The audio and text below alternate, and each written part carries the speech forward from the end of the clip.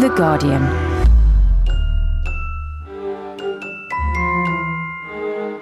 London. That great, large place. Nobody, not even Mr. Bumble, could ever find him there.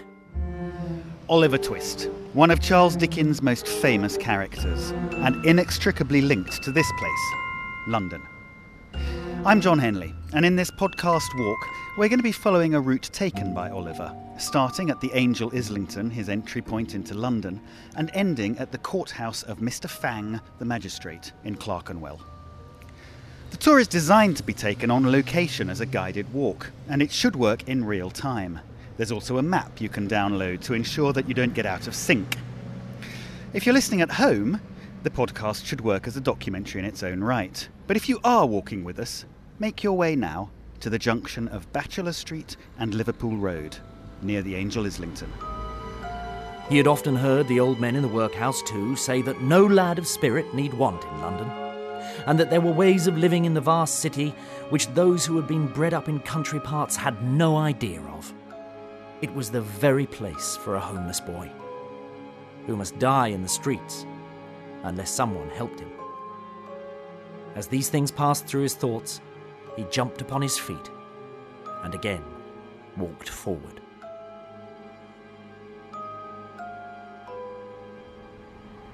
So I'm here now with The Guardian journalist Veronica Horwell, who's going to be our guide.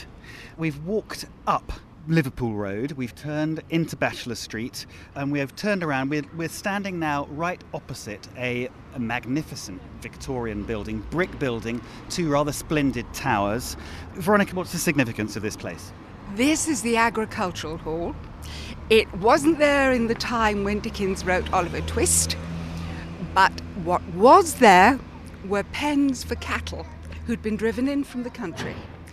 They were on their way to be slaughtered in small batches in Smithfield, and we're just outside London, where the last bit where London reaches out towards the country, and the country sends its cattle and its turnips and its homeless poor towards London. And what would have been around us in Dickens's time then? It was a kind of barrier before you crossed into that alluring world that was London. The cattle pens were fenced off. You had to put them somewhere before they went into Smithfield to die. And also the market carts stopped here. And this is the path that Oliver would have taken then on his way into town. He'd have come in along the main roads here. By that time, he'd picked up, or rather a London boy had picked him up, seeing an easy mark. And they came into London via the Angel, but just a little bit circuitously, because the boy who picked him up certainly didn't want to meet the law. So, Veronica, just before we set off, bring us up to speed with Oliver's story up to this point. Oliver is a runaway from the wretched life of a country workhouse. He's been born to an unknown woman, brought up on dragged up on the parish, and dumped in an appalling job where he's been brutalised and abused. And he's so desperate that although he is a very young child, primary school age, he has walked to London starving because here might be better. Let's hope so. All right, so to reach our next location then, we're going to walk down Liverpool Road towards Upper Street. We're going to turn right at the end. Then we're going straight over the crossroads, continuing down St John's Street. We're taking the first right into Chadwell Street and then the first left into Arlington Way. And we're going to go up as far as the Harlequin pub on the left.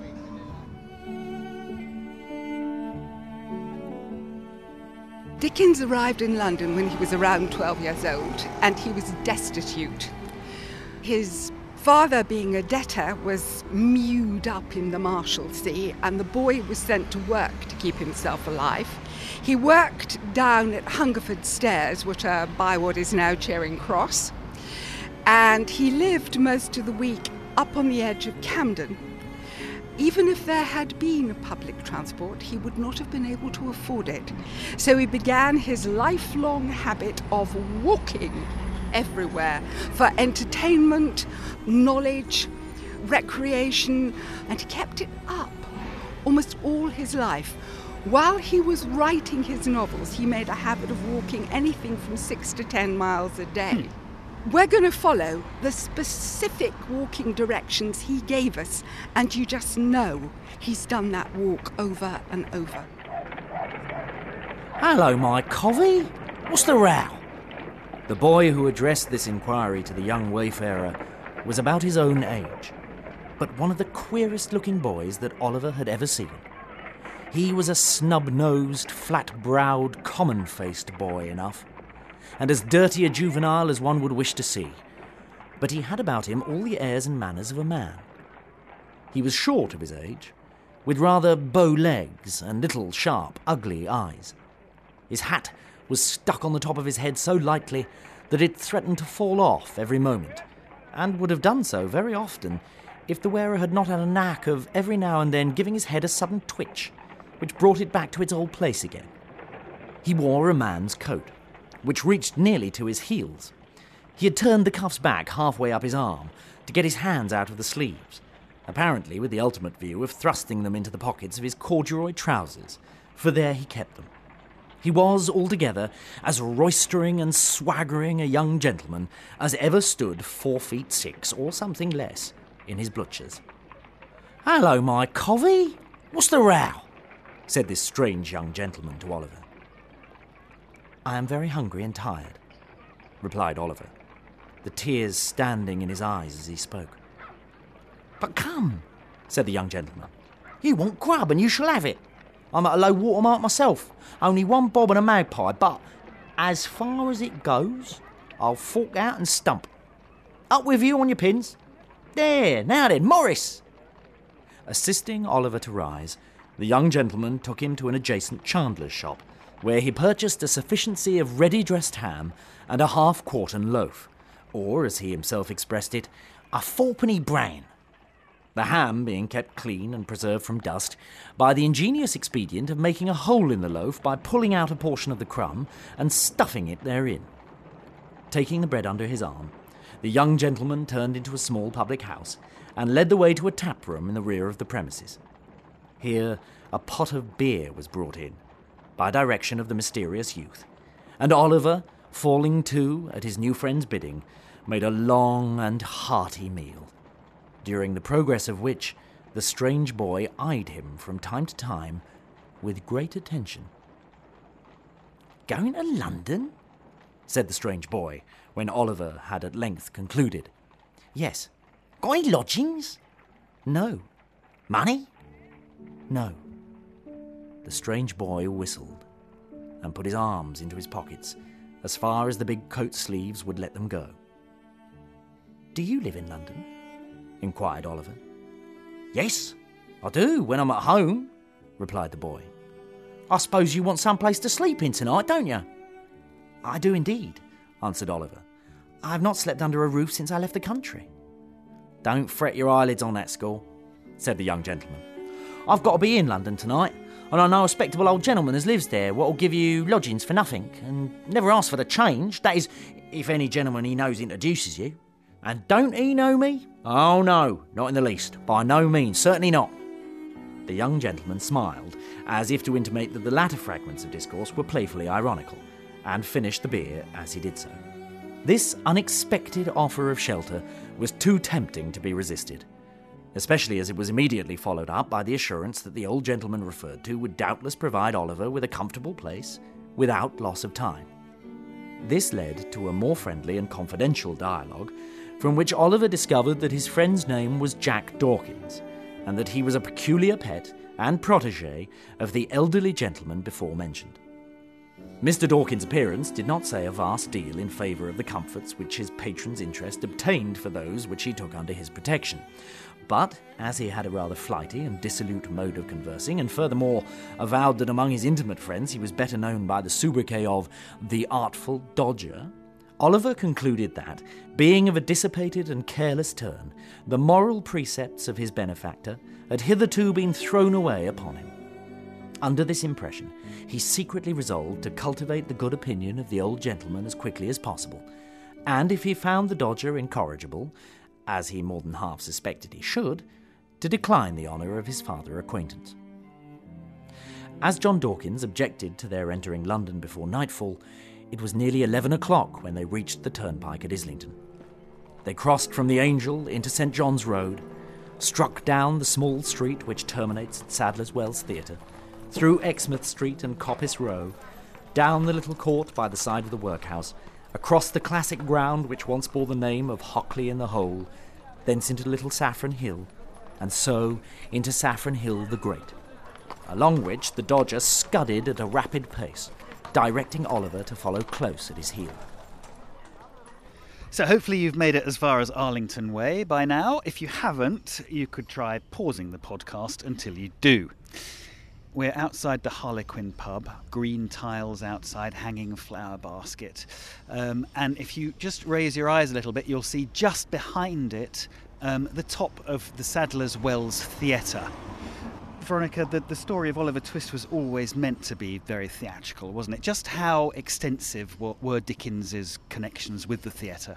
Well, he'd fallen in love with popular melodrama when he was a very small boy and was actor, impresario, scriptwriter. So he knew all the popular plays in this relatively cheap, easy to make, exciting form. And he never stopped being addicted to theatre. In fact, one of the last things he did before he died was to put in a tender for a real, proper, full-scale theatre he was going to run. He acted all the parts of all the characters in the novels to a mirror as he was writing them, because if he got their expressions right, he knew what they were going to say. Extraordinary. So it fed into his writing? Absolutely. And also the structure, especially of his early novels, was very, very closely based on the popular plays, the melodramas, that were put on in the cheap non-West End theatres like here at Sadler's Wells. And they really, really were rough. This is the way he described Sadler's Wells. He said it was entirely delivered over to as ruffianly an audience as London could shake together. It was a bear garden. Fights took place everywhere at every period of the performance. And these people had to be held by a very simple, very strong story with a cliffhanger at the end of every scene, with virtue triumphant after being menaced, with the most pathetic characters being suddenly elevated by found prosperity. Oliver Twist and Nicholas Nickleby are as close as you will get to watching a soap opera of the time. On the page. On the page. Yeah. Brilliant. And he had a lot of friends in the theatre, didn't he, as well? And in fact, one of them is remembered inside the Harlequin. That's Joe Grimaldi, who pretty well invented... Well, people say he invented being a clown because clowns are Joeys after him. But it would be more accurate to say he invented a form of astounding stand-up comedy. Actually, his best routines sound like Frankie Howard. And Joe Grimaldi's career ended just as Dickens was beginning his big grown-up theatre going. And indeed, one of Dickens's first money-earning jobs, about the time he was writing Oliver Twist, which was written on spec, was to edit and partially ghostwrite the late Grimaldi's memoirs. So we'll move on in the walk, but backwards a little bit in Oliver's story. We're heading to the world of the workhouse, of the poorest of the poor, and how they got to lead such an appalling life that poor Oliver could do nothing but run away. We're going to follow Arlington Way down to the end. We're going to cross over Rosebery Avenue and turn right. And then almost immediately you can duck in through a little gate into Spa Green Park. Pause there. For the next 8 or 10 months, Oliver was the victim of a systematic course of treachery and deception. He was brought up by hand. The hungry and destitute situation of the infant orphan was duly reported by the workhouse authorities to the parish authorities, The parish authorities inquired with dignity of the workhouse authorities whether there was no female then domiciled in the house who was in a situation to impart to Oliver Twist the consolation and nourishment of which he stood in need. The workhouse authorities replied with humility that there was not. Upon this, the parish authorities magnanimously and humanely resolved that Oliver should be farmed, or, in other words, that he should be dispatched to a branch workhouse some 3 miles off, where 20 or 30 other juvenile offenders against the poor laws rolled about the floor all day without the inconvenience of too much food or too much clothing, under the parental superintendence of an elderly female, who received the culprits at and for the consideration of 7 halfpenny per small head per week. 7 halfpenny's worth per week is a good round diet for a child. A great deal may be got for 7 halfpenny, quite enough to overload its stomach and make it uncomfortable. The elderly female was a woman of wisdom and experience. She knew what was good for children, and she had a very accurate perception of what was good for herself. So, she appropriated the greater part of the weekly stipend to her own use, and consigned the rising parochial generation to even a shorter allowance than was originally provided for them, thereby finding in the lowest depth a deeper still, and proving herself a very great experimental philosopher. Here we are in Spa Green Park. Veronica, what's so special about this place? For one thing, this is a tiny surviving piece of the greenery that had once decorated this area just on the verge of London, and it wasn't quite built over, even in the time of Oliver. However, if you look towards the big blocks of flats at the back of the park, just behind there was a workhouse. It was one of the kinder workhouses in London. It was run by and for the Quakers. By modern standards, everybody in it would have been in a court charged with abuse and cruelty.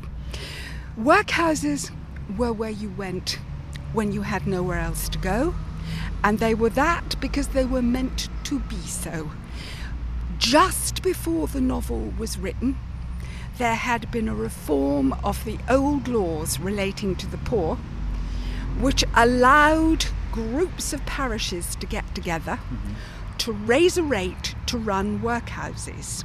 And they wanted to make them just as unattractive as they could. They wanted everybody off welfare and into work, except those who were too young, like Oliver, and those who were too old or infirm. Porridge, dirt, unkindness, and the contempt of everyone. Those whom Oliver had worked for as a child didn't even call him by his name, they called him Workhouse. After the workhouse, what came next? Well, for those who didn't want life in a workhouse, there was always crime. Unfortunately, after crime, almost invariably came punishment, and we're heading for one of London's landscapes of punishment. Well, to get there, we're going to walk to the end of the park and turn left into Gloucester Way. Follow the road round to the right and continue straight on for a while. At the next bend, turn left, cross over the zebra crossing. You're in Rosamond Street now, and then go straight on into Spa Fields Park. Continue to the end of the little pedestrian walkway. You're in between the children's park and the park proper on your right, and pause there. Everybody knows the story of another experimental philosopher who had a great theory about a horse being able to live without eating, and who demonstrated it so well that he got his own horse down to a straw a day, and would unquestionably have rendered him a very spirited and rampacious animal on nothing at all if he had not died 24 hours before he was to have had his first comfortable bait of air. Unfortunately for the experimental philosophy of the female to whose protecting care Oliver Twist was delivered over, a similar result usually attended the operation of her system.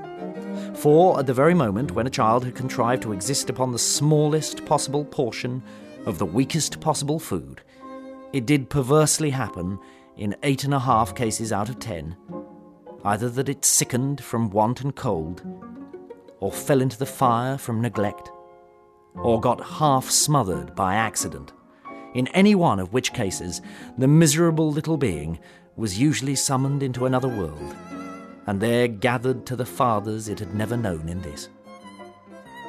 Occasionally, when there was some more than usually interesting inquest upon a parish child who had been overlooked in turning up a bedstead or inadvertently scalded to death when there happened to be a washing, though the latter accident was very scarce, anything approaching to a washing being of rare occurrence in the farm, the jury would take it into their heads to ask troublesome questions, or the parishioners would rebelliously affix their signatures to a remonstrance. But these impertinences were speedily checked by the evidence of the surgeon and the testimony of the beadle, the former of whom had always opened the body and found nothing inside, which was very probable indeed, and the latter of whom invariably swore whatever the parish wanted, which was very self-devotional. Besides, the board made periodical pilgrimages to the farm, and always sent the beadle the day before to say they were going. The children were neat and clean to behold when they went. And what more would the people have? So, hopefully you've made it here to Spa Fields by now. Veronica, tell us what we can see now. If we look southwards from here, we're going to see a series of both Victorian and fairly modern flats and office blocks. One of them was formerly a school. But in Oliver's time, and for some centuries before, these were major prisons. That was the Clerkenwell House of Detention. It was what we would call now a remand prison. You got sent there awaiting your trial, you got sent there awaiting sentence, you got sent there if you couldn't make bail. It has, or had, enormous underground chambers, which are still there below the playground of the old school. Next to it was a bridewell, which is a place where you served time when you'd been convicted. Both of them were vast and grim. Pretty miserable places. They were meant to house malefactors from the edges of the City of London. They particularly took the overflow from Newgate. It was pretty well at overflowing point by the time of the Napoleonic Wars. So, guess what they did next? They took another prison, were going to go to it next, and they made it even worse. Still following the Dodgers route, basically. Turn round, retrace your steps up the little sort of pedestrian walkway, back onto Rosamond Street, and turn left straight away into Exmouth Market. Walk up to the end of Exmouth Market and pause there. He turned over the leaves. Carelessly at first, but lighting on a passage which attracted his attention, he soon became intent upon the volume. It was a history of the lives and trials of great criminals, and the pages were soiled and thumbed with use. Here he read of dreadful crimes that made the blood run cold, of secret murders that had been committed by the lonely wayside, of bodies hidden from the eye of man in deep pits and wells which would not keep them down, deep as they were, but had yielded them up at last, after many years, and so maddened the murderers with the sight that in their horror they had confessed their guilt and yelled for the gibbet to end their agony. Here, too, he read of men who, lying in their beds at dead of night, had been tempted, so they said, and led on by their own bad thoughts to such dreadful bloodshed as it made the flesh creep and the limbs quail to think of. The terrible descriptions were so real and vivid that the sallow pages seemed to turn red with gore, and the words upon them to be sounded in his ears as if they were whispered in hollow murmurs by the spirits of the dead. In a paroxysm of fear, the boy closed the book and thrust it from him. Then, falling upon his knees, he prayed heaven to spare him from such deeds, and rather to will that he should die at once than be reserved for crimes so fearful and appalling. By degrees, he grew more calm, and besought in a low and broken voice that he might be rescued from his present dangers, and that if any aid were to be raised up for a poor outcast boy who had never known the love of friends or kindred, it might come to him now, when desolate and deserted, he stood alone in the midst of wickedness and guilt.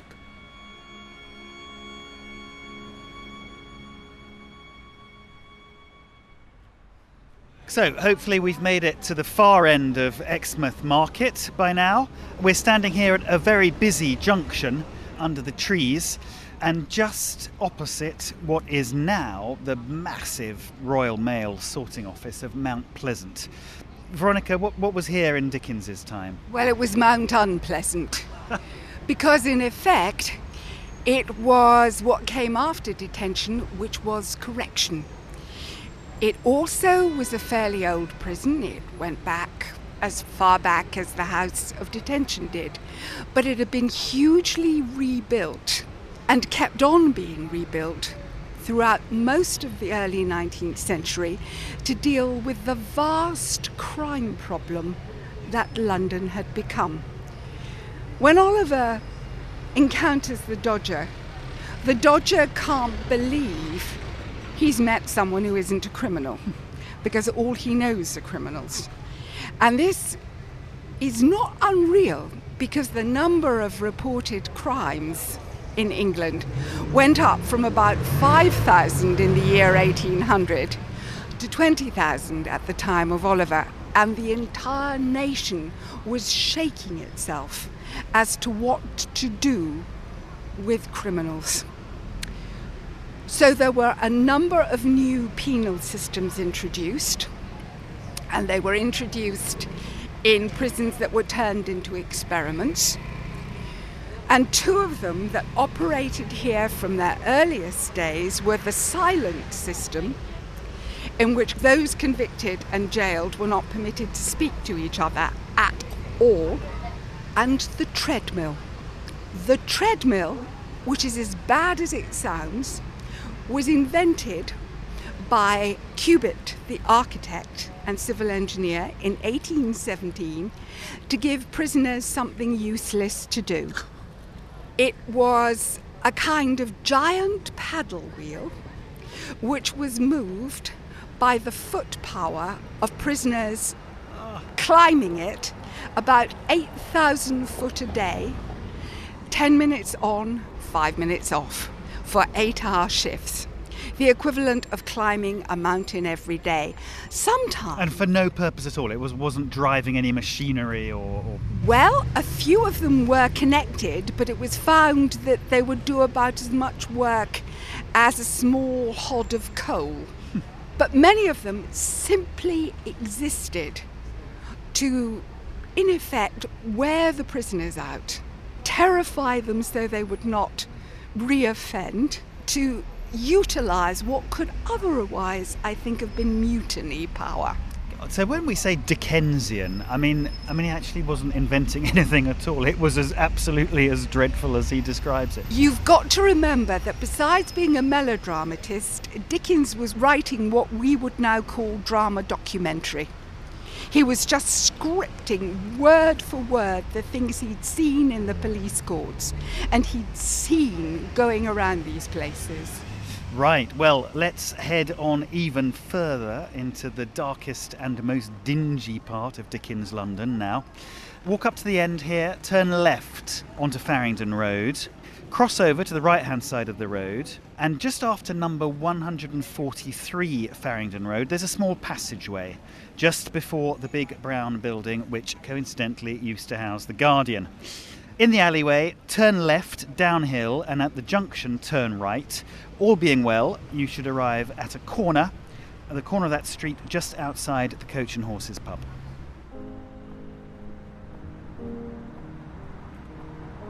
Just how grim the experience of the treadmill was is casually thrown away by the Dodger, who is, of course, trying to prove he's a big, tough guy in this passage from the book.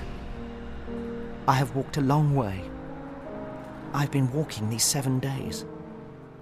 Walking for 7 days? Said the young gentleman. Oh, I see. Beak's order, eh? But he added, noticing Oliver's look of surprise. "I suppose you don't know what a beak is, my flash companion." Oliver mildly replied that he had always heard a bird's mouth described by the term in question. "My eyes, how green!" exclaimed the young gentleman. "Why, a beak's a magistrate. When you walk by a beak's order, it's not straightforward, but always going up and never a coming down again. Was you never on a mill?" "What mill?" inquired Oliver. "What mill? Why, the mill. The millers takes up so little room that it'll work inside a stone jug, and always goes better when the wind's low with people than when it's high, 'cause then they can't get workmen." Although Oliver had enough to occupy his attention in keeping sight of his leader, he could not help bestowing a few hasty glances on either side of the way as he passed along. A dirtier or more wretched place he had never seen. The street was very narrow and muddy, and the air was impregnated with filthy odours. There were a good many small shops, but the only stock in trade appeared to be heaps of children, who, even at that time of night, were crawling in and out at the doors or screaming from the inside. The sole places that seemed to prosper amid the general blight of the place were the public houses, and in them the lowest orders of Irish were wrangling with might and main. Covered ways and yards, which here and there diverged from the main street, disclosed little knots of houses where drunken men and women were positively wallowing in filth. And from several of the doorways, great ill-looking fellows were cautiously emerging, bound to all appearance on no very well-disposed or harmless errands. By now, I hope you've made it down the alleyway at the back of the former Guardian offices. And if you look in the road outside the Coach and Horses pub, you'll see a drain. Take a listen.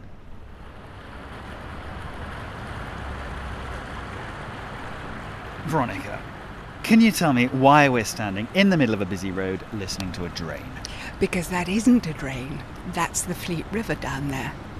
Of course, it's a sewer and a stormwater overflow now, but it was originally a river that rose on Hampstead Heath, flowed southwards, took a wiggle eastwards quite near where we are, ran right underneath here, and by the way, this area was much lower, much lower. It was called Hockley of the Hole, and it didn't come lower than that. And then turned south again to flow into the Thames by modern Blackfriars Bridge. By the 18th century, let alone by Dickens's time, it was an open ditch, and by the time of Oliver Twist, it was an uncovered sewer. This whole area around here was the worst kind of criminal slum. Absolutely full of the feral underclasses. And they had a word for it. They called it a rookery. There were lots of rookeries in London, and Dickens knew them all, although he would hardly have gone into them alone. It was dangerous. I mean, it was a dangerous truly area. Dangerous. The Guardian, I have always been delighted to say, stands on the site of a medieval dung heap where the offal from Smithfield used to be thrown, and then went up in the world to become a series of crude, jerry-built tenements, extending right the way around the edges, indeed to the Betsy Trotwood pub opposite, through which there were almost tunnels and courts. You could go from one house to the other without actually hitting the outside road. Thousands of people were crammed in there, in destitute, derelict conditions. The law didn't go in except in sixes with backup. And where we're going to turn into now was also a rookery. Indeed, it was Fagin's rookery. So to get there, we're going to turn back to face Farringdon Road, but head right this time, up Herbal Hill to the end. You'll arrive at Clerkenwell Road. Just on your left is a zebra crossing. Take that zebra crossing, cross over the Clerkenwell Road and go straight over into Saffron Hill. If you look straight ahead of you along Saffron Hill, just at the end on the right, you'll see a pub called the One Ton. And that's where we'll stop. Oliver was just considering whether he hadn't better run away when they reached the bottom of the hill. His conductor, catching him by the arm, pushed open the door of a house near Field Lane and, drawing him into the passage, closed it behind him. "Now then," cried a voice from below in reply to a whistle from the Dodger. "Plummy and slam," was the reply. This seemed to be some watchword or signal that all was right, for the light of a feeble candle gleamed on the wall at the remote end of the passage, and a man's face peeped out from where a balustrade of the old kitchen staircase had been broken away. "There's two on you," said the man, thrusting the candle farther out and shading his eyes with his hand. "Who's the t'other one?" "A new pal," replied Jack Dawkins, pulling Oliver forward. "Where did he come from?" "Greenland. Is Fagin upstairs?" "Yeah, he's sorting the wipes. Up with you." The candle was drawn back, and the face disappeared. Oliver, groping his way with one hand and having the other firmly grasped by his companion, ascended with much difficulty the dark and broken stairs, which his conductor mounted with an ease and expedition that showed he was well acquainted with them. He threw open the door of a back room and drew Oliver in after him. The walls and ceiling of the room were perfectly black with age and dirt. There was a deal table before the fire, upon which were a candle stuck in a ginger beer bottle, 2 or 3 pewter pots, a loaf and butter, and a plate in a frying pan which was on the fire, and which was secured to the mantelpiece by a string. Some sausages were cooking, and standing over them, with a toasting fork in his hand, was a very old, shrivelled Jew, whose villainous-looking and repulsive face was obscured by a quantity of matted red hair. He was dressed in a greasy flannel gown, with his throat bare, and seemed to be dividing his attention between the frying pan and a clothes horse, over which a great number of silk handkerchiefs were hanging. Several rough beds made of old sacks were huddled side by side on the floor. Seated round the table were 4 or 5 boys, none older than the Dodger, smoking long clay pipes and drinking spirits with the air of middle-aged men. These all crowded about their associate as he whispered a few words to the Jew, and then turned round and grinned at Oliver. So did the Jew himself, toasting fork in hand. "This is him, Fagin," said Jack Dawkins. "My friend, Oliver Twist." So we're now at the One Ton Tavern. Walk a little way past and look down to your left, and you will see the new Farringdon station. What was this like in Dickens's day? Where the railway now is, the filthy, fetid Fleet Ditch ran. Where the road now is was the great jumble of derelict houses of Saffron Hill's own particular rookery, with people, in Dickens's words, lounging, scolding, drinking, smoking, squabbling, fighting and swearing. Many of them Irish immigrants, many others the criminal fringes, forced into criminality for sheer want, mostly. There was a very strong belief in this new reformed world of the 1830s, and it grew stronger through Dickens's lifetime. And Dickens himself was a fantastic driving force of it. That if you could sweep away these places, you would change the way of life. So, the Fleet River was turned into the Fleet Sewer, and a road, Farringdon Road, that Built over the top of it. Yep. And meanwhile, the unused bed of the Fleet River became part of the most amazing enterprise, which was the new Metropolitan Railway. Its proud and handsome station is the basis for what you're looking at down there now. It was a phenomenal feat of engineering. The idea was that if you demolished the rat-ridden wood, the tiny tenements that had been subdivided and subdivided and subdivided until there were 6 families in a house, 12 families in a house, destitute and derelict, then the crime would go with them and the people living around wouldn't feel so threatened. just sort of locate us in the story of Oliver Twist? What's the significance of this place to the story? Where we are now, just this very far end of Saffron Hill, debauched, in fact debauch would be a perfectly good word, into Field Lane. And Field Lane was where Fagin's headquarters were. In fact, there's a very plausible case to be made for the One Ton pub to be the original of the Three Cripples, which was one of Bill Sykes' headquarters. It doesn't get more violent and vicious and wretched than it got here. Go down Greville Street and cross over Farringdon Road at the Pelican Crossing. Go past Farringdon Station, and just at the end there you'll see the Castle Pub. Keep straight on up Cowcross Street. About halfway up Cowcross Street, look out for an archway on your left. It's between two modern buildings. You're turning left into Zinc House. Then bear immediately right and left again into Eagle Court. Now you're going to keep going straight on along Britain Street, right to the end. And at the end of Britain Street, you'll cross Clerkenwell Road into Clerkenwell Green. As soon as you're into Clerkenwell Green, stop and admire the monumental building on your left.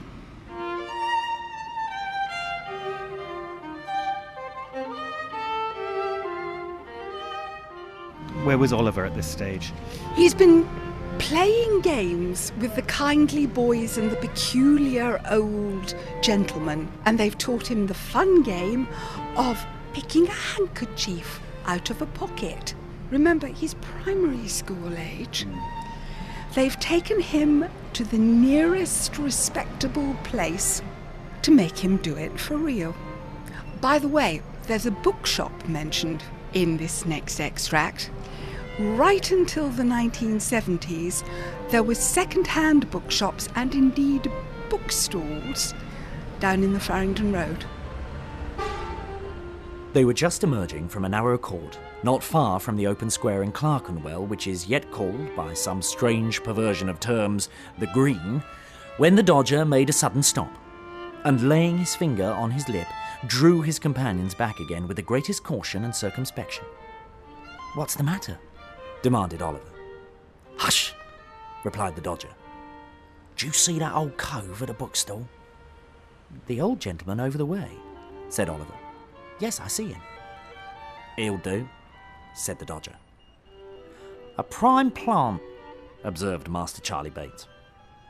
Oliver looked from one to the other with the greatest surprise, but he was not permitted to make any inquiries, for the two boys walked stealthily across the road and slunk close behind the old gentleman towards whom his attention had been directed.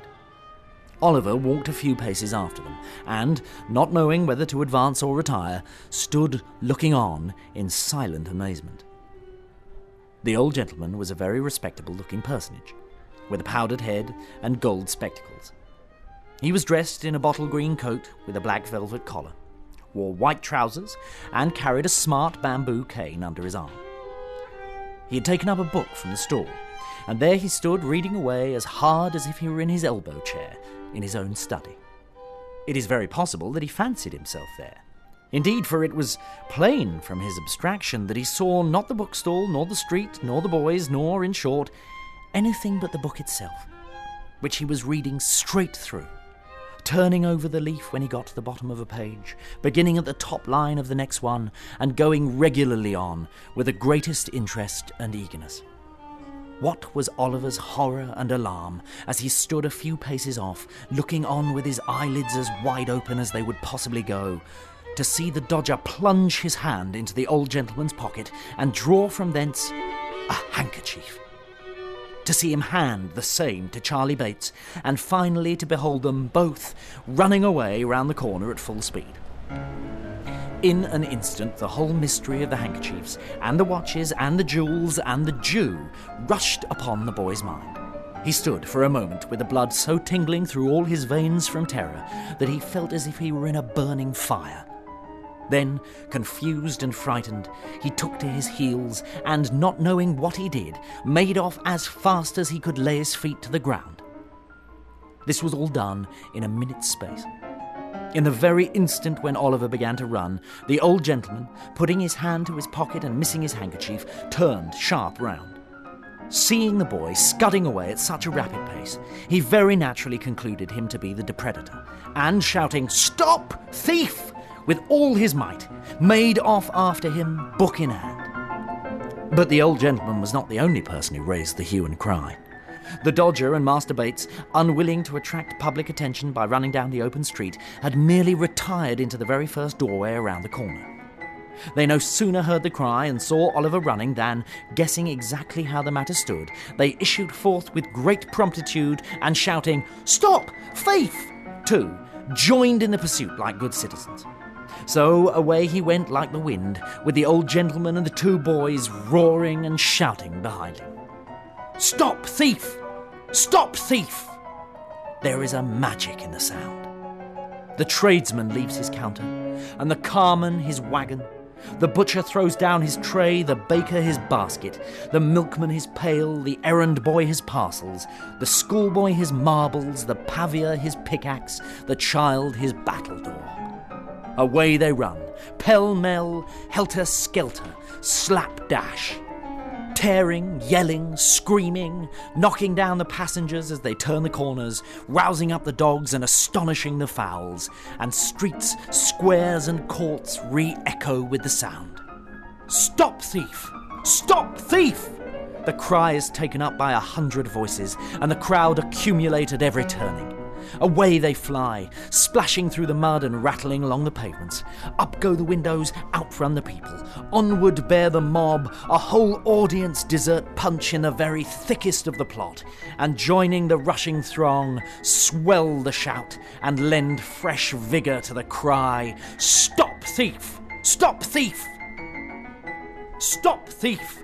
Stop, thief!" There is a passion for hunting something deeply implanted in the human breast.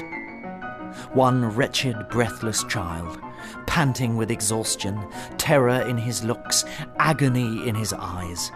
Large drops of perspiration streaming down his face, strains every nerve to make head upon his pursuers, and as they follow on his track and gain upon him every instant, they hail his decreasing strength with still louder shouts, and whoop and scream with joy. "Stop, thief! Aye, stop him for God's sake, we're only in mercy!"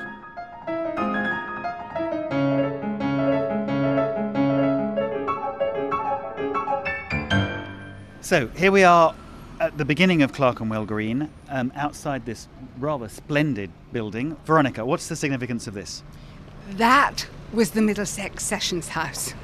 That was a magnificent, purpose-built 18th century major law court. Not anymore. We're outside London, remember, we're just into Middlesex in Dickens's time. And Clerkenwell Green, you can see even now, look around you, there are better than the ghosts of very good houses, pleasant little shops, a remarkably handsome church. It's almost a village, isn't it? It was a definite, respectable village. The road we've just walked along, with its fine Queen Anne houses, was a respectable place to live. This was a respectable place to shop. But you can see the way we've come across the Fleet River, just how close this wonderful, comfortable way of life, with decent settled people with some kind of... A little haven of peace and security and gentility. Was right next door to somewhere you didn't go except with an armed escort. Those who had money migrated away from the city and from its walkable environs. They began to form their own suburbs that went out along the newly built roads, ring roads. But at this time, and up perhaps until about 1850, entirely modern conjunctions of really desperate living conditions butted right up against comfortable and even ostentatious ways of life. And by the way, at this point, we haven't even got a proper police force. So for the last stop on this Dickens tour, go back to the Clerkenwell Road and turn right. walk over the bridge and cross over Farringdon Road. And then you're going to take the second turning on your left, which is Saffron Hill, where you've already been, except that this time you're turning immediately right up Hatton Wall. And then just past the Hat and Tun pub, duck left through the archway. It's called Hatton Place. And walk just a few yards until you come to the grey gates on your right. While we're walking, we're going to hear from the book. Oliver Twist is under arrest and about to be led before Mr. Fang, the magistrate. The offence had been committed within the district and indeed in the immediate neighbourhood of a very notorious metropolitan police office. The crowd had only the satisfaction of accompanying Oliver through 2 or 3 streets and down a place called Mutton Hill, when he was led beneath a low archway and up a dirty court into this dispensary of summary justice by the back way. It was a small paved yard into which they turned, and here they encountered a stout man with a bunch of whiskers on his face and a bunch of keys in his hand. "What's the matter now?" said the man carelessly. "A young fogle hunter," replied the man who had Oliver in charge. "You the party that's been robbed, sir?" inquired the man with the keys. "Yes, I am," replied the old gentleman. "But I'm not sure that this boy actually took the handkerchief. I'd rather not press the case." "Must go before the magistrate now, sir," replied the man. "His worship will be disengaged in half a minute. Now, young gallows." This was an invitation for Oliver to enter through a door which he unlocked as he spoke, and which led into a stone cell. Here he was searched, and nothing being found upon him, locked up. Mr. Fang said with a sneer, "Come, none of your tricks here, you young vagabond. They won't do. What's your name?" Oliver tried to reply, but his tongue failed him. He was deadly pale, and the whole place seemed turning round and round. "What's your name, you hardened scoundrel?" demanded Mr. Fang. "Officer, what's his name?" This was addressed to a bluff old fellow in a striped waistcoat who was standing by the bar. He bent over Oliver and repeated the inquiry, but finding him really incapable of understanding the question, and knowing that his not replying would only infuriate the magistrate the more and add to the severity of his sentence, he hazarded a guess. He says his name's Tom White, your worship," said this kind-hearted thief-taker. "Oh, he won't speak out, won't he?" said Fang. Very well, very well. Where does he live?" "Where he can, your worship," replied the officer, again pretending to receive Oliver's answer. "Has he any parents?" inquired Mr. Fang. "He says they died in his infancy, your worship," replied the officer, hazarding the usual reply. At this point of the inquiry, Oliver raised his head and, looking round with imploring eyes, murmured a feeble prayer for a draught of water. "Stuff and nonsense," said Mr. Fang. "Don't try to make a fool of me." "I think he really is ill, your worship," remonstrated the officer. "I know better," said Mr. Fang. "Take care of him, officer," said the old gentleman, raising his hands instinctively. "He'll fall down." "Stand away, officer," cried Fang. "Let him if he likes." Oliver availed himself of the kind permission and fell to the floor in a fainting fit. The men in the office looked at each other, but no one dared to stir. "I knew he was shamming," said Mr. Fang, as if this were incontestable proof of the fact. "Let him lie there. He'll soon be tired of that." "How do you propose to deal with the case, sir?" inquired the clerk in a low voice. "Summarily," replied Mr. Fang. "He stands committed for 3 months. Hard labour, of course. Clear the office."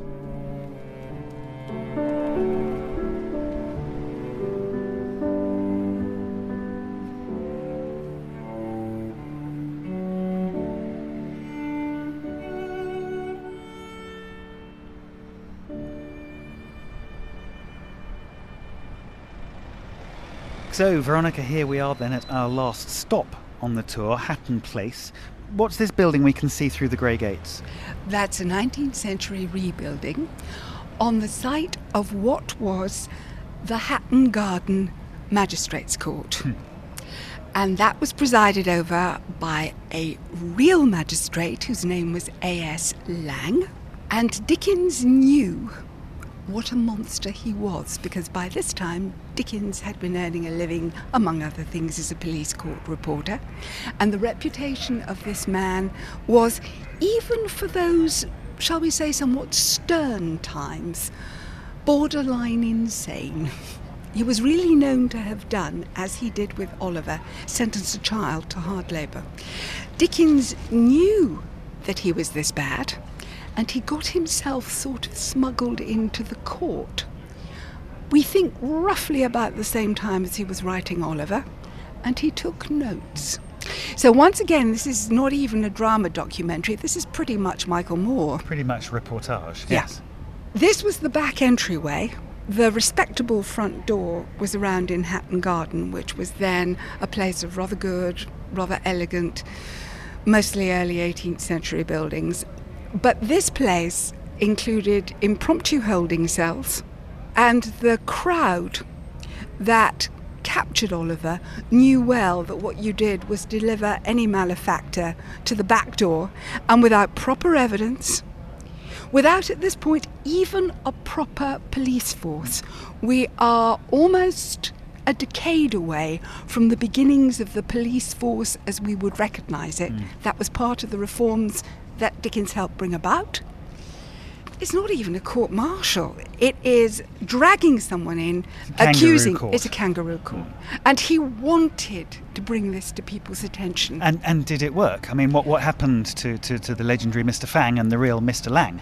The entirely unlegendary Mr. Lang was too choleric, too red-faced, too barking in every sense to sustain his position. Once Dickens had laughed at him in print, he was out. So by a the end. novel finished him off. Pretty well, yeah. Dickens was just at the very edge, all the way through the 1830s, from his first beginnings writing sketches by Boz, through to the novels of the 1840s, saying, don't you realise this is what it's like? Right, and it had its effect. Thank you very much, Veronica Horwell. That's the end of this tour. The extracts from Oliver Twist were read by Chris Moran. The producer of this podcast tour was Ian Chambers. I'm John Henley, and thank you very much for listening.